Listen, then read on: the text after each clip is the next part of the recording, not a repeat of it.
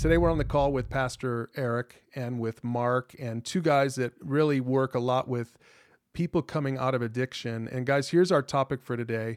The question is my addiction a sign that I'm not a Christian? So we're talking to the addict who feels buried under the weight of guilt and shame, and they're probably asking this question. They want to know the answer biblically.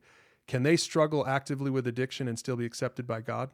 Coming into faith and struggling with addiction like I did took years of learning the gospel and still struggling with that entangling addiction. And it was that guilt and shame really kind of reared its head, and it was tough because I felt like I shouldn't have that anymore.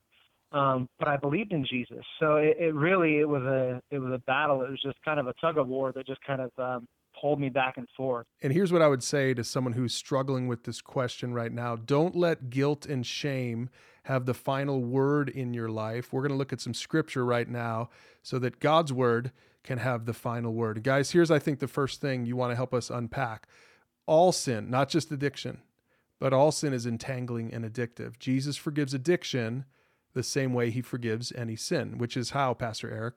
Well, he forgives sin by us trusting and believing that what he did was enough for us to forgive our sins. So we go to him in faith and faith alone. Let's take a look at what Jesus himself said. John chapter 8, verse 34. He said, I tell you the truth, everyone who sins is a slave of sin. Mark, for you, as someone who came out of an addiction, do you think that Jesus had only addicts in mind? I think he had everybody in mind. I think everybody. And so it really comes down to more than just people with these really prominent sins. It's the people that whose sins aren't really out there either. Here's another scripture. This one's from Hebrews chapter 12, verse 1. He says, let us strip off every weight that slows us down, especially the sin that so easily trips us up. That's really kind of the verse that helps us understand that, again, compounding with Jesus's verse, he's saying, now that we are believers, though, now that we have come to faith, let's identify the thing that so easily entangles us or trips us up and get rid of it. And so that's really our goal here. Now, Mark, you mentioned this earlier, that obvious sins are not more sinful than subtle sins. They're just harder to overcome. So I'm sure you're thinking here about the sin of addiction compared to some of the subtle sins, maybe the sins of your heart, right? Some of your thought, maybe your thought life, that kind of stuff. So what do you mean they're no different? If we really judge the heart, I think we all know that we all fall so far short of the glory of God. I mean, He is so holy. I mean, he is beyond our comprehension of how holy he is. And if we are trying to compare ourselves to his holiness, we're nowhere close. And so really the prominent sins don't separate us any more than the sins that are only in the heart. So guys, I can hear the addict listening to this feeling a little bit better, but we don't want them to get the wrong idea. We don't want people to think that God's great, go sin, live however you want. He doesn't care how you live. So Pastor Eric, maybe you need to help us unpack this last point, because this is kind of the takeaway. The real question is whether a person is genuinely sorry for their addiction.